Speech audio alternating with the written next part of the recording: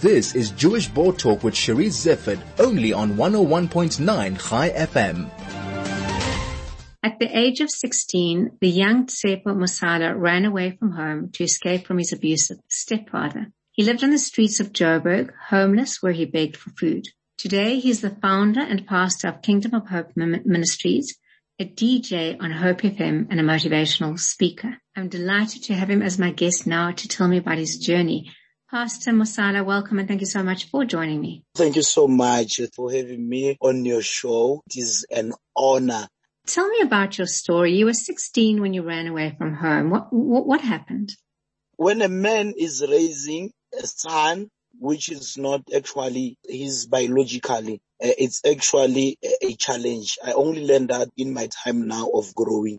Not all men can handle raising a child that is not his. My stepfather, his hand was actually heavy upon my neck to a point whereby every time when his sons, they have a problem, it will be directed to me. When anything goes wrong, I will be the one to be punished. I'll be the one to be beaten if anything has been done. And you should remember that my mother was a domestic worker. So we spend it most of the time not with my mother, but with their stepfather. When I tell my mother this is what's happening, I know that by tomorrow I'm going to be getting the punishment. And that was it. Sometimes I'm going to school without food, but his own children, they have food, they have money, and everything is fine. That treatment on its own, it was too much for me because I was facing an abuse, not only emotional abuse, but also physical abuse. So I've seen that it does not help to be around this environment. It's actually not working for myself. And that's when I was actually I was doing grade 11. When I was doing grade 11, when I was supposed to be doing my grade 12, and that's when I left home. I decided to leave home and forever. So that's how my journey started, to leave home.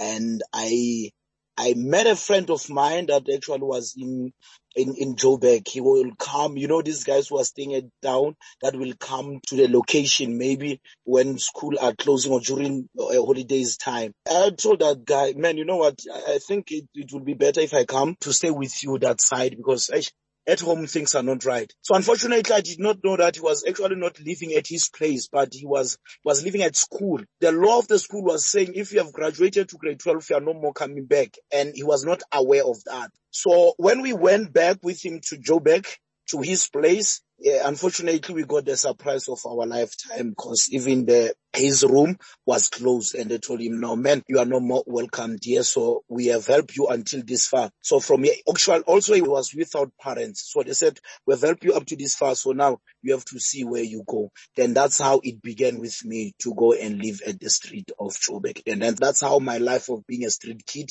started. Pastor, it's a sad story. Just to confirm, you grew up in the Vaal, in Vereeniging?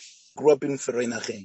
It must have been an incredible shock, your first night on the streets, for both of you. For 3 years, for over 3 years, I've been living as a street kid. The first night when I was there, it was like I was in a hole filled with water.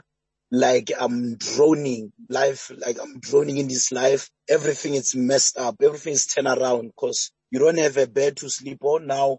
I don't even have a blanket. I found myself not prepared there. I'm having the bag of clothes here, school shoes only. I'm wearing school shoes and I'm having my bag of stationery here. So now I have to sleep here at street. No school, no nothing because I had a hope that I will continue with my school. But now here I am. First night it was horrible, ma. I don't want to lie. I could say maybe the first weeks were so horrible because I have to now adjust that from today I'm going to be sleeping with the card box and plastics. So that was it, that first night. It's dark. The weather, it is so cold. It is windy. You are at the street with your bags. You are really lost. Like you are lost, mom. So that's how it was. It was very, very bad and very terrible when I first arrived. Pastor, we know what happened to you. What happened to the friend that you left with? He had friends which he was schooling with, So he was familiar with Joburg and he had people around. So he left me at the street so that he can go and join others. So the life with him was better because he was sleeping in a room. He was right. He got adopted somewhere there by his friend. And life went on. So I don't know what happened to him after then. Last I heard from him, it was after second week that we were at the street, because second week, that's when he disappeared and he left to be adopted by that friend of him. So that was what it was. But you became friends with other street children, and you Yes. developed like a family, or is that romanticizing it? Now I'm adopting that. This is it. These are my friends now. I am here now. In the next month, then that's when now I'm learning now the street life. I'm learning how to be a street kid. Now I'm taking out in my system that thing that I have a home. Now my home is a street. I'm eating from a dustbin now. I'm adopting that. I'm eating from a dustbin now. I'm wearing clothes that are taking out my private parts now. I'm depending on whatever that people are throwing inside the dustbins now. So now, people that are living like me, who are looking like me, these are the people. Then now, this now has to be my family. So that's how we join together. You know, when we are living in the streets there, I tell you, that place is one of the places that is, yes, when I was arriving, it was hard because I'm not used to the place. But after a month or so, when I've now developed and when I've made peace with everything, that's when it became so nice, because as a family now, we are about to protect one another. It's about us now. We know that the only people that we have, these are the only people. Beside this one, you don't have anyone else. Now we start to protect one another. We make sure that whatever that we eat, whatever that we organize, we eat together, we smoke together, we drink together, we hijack together, because that's where we even developed the culture of hijacking people now. We hijack people, we hijack cars now. Now we are smoking drugs, we're smoking benzina, we're smoking glue. We're adopting now to that life. So as a family, we're standing together now, we make a change as a family. So it was what it was. Yeah, but I don't know, that time it was nice because I was then, and even, you know, the devil has this thing that when he's killing you, he's making sure that you get comfortable with where you are. Even if the life that we are living, he makes sure that you get comfortable with the atmosphere, the environment, and he creates laws and rules and also a living out of that. So it was a cloth actually that was blind in our eyes, but we could not see it there. So we had to enjoy. You were there on the streets for 3 years. What was the turning point? The day when police came there, it was so many metro polices. It was police there. They surrounded us like a hail of a storm. That's when I had to come back to my senses. We got taken to jail there, and now everything had to be open now, that, you know what, the life that I'm living actually, if I don't die here, I'm actually going to see myself in here. That's when the turning point began. From there, I came to my senses that it was actually on my second year, the street. So I had now to come to my senses bit by bit. It was not a final, because I had to make the final decision after one of our guys were killed by the guys who were selling drugs. In fact, we were also selling drugs as well. This guy knocked the kingpin of drugs. Actually, he took some of the stuff and sold for himself. So he was being thrown in a double storeroom, in a double store flat. He went down there, the head, just the blood was all over there. The brain was all over there. That was the turning point to me. When police took us, when I saw my friend on the third year being thrown like that, he died like a dog. So I saw myself, now I'm next. Pastor, until that moment, could you not have gone home?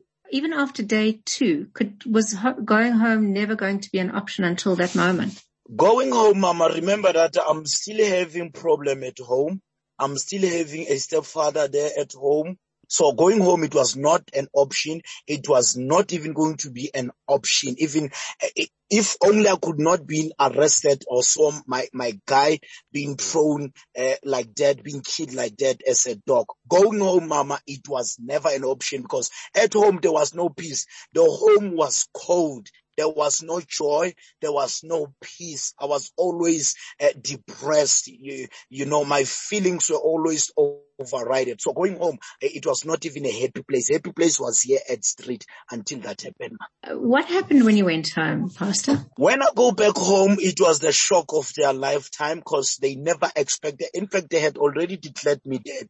To them, I was no more existing. They tried to look at me in radios. They tried police stations. I was nowhere to be found. When they saw me after that 3 years, it was a shock to them, because the only thing that was a proof to them that I'm from the street were the clothes that were inside the plastic that I came back with, the torn jeans, you know, the t-shirt that I was wearing. That was the proof enough to them. My mother burst in tears when she saw me.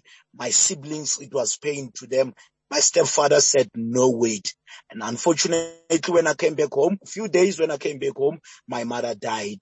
And the following year, stepfather died. So, you see, I spent 3 years, and when I was there, I had this thing of making life to be better for my mother, so that she will never even give away with me as her child to a man that she loves, or maybe because of the provision, because my mother had no much provision. But unfortunately, it never happened. When I came back, Mama died. It was a pain that I had to live when I had to live with for the rest of my life. You know, I even regretted that if I should not left that 3 years, at least I could have spent 3 years with my mother. But unfortunately, that is life.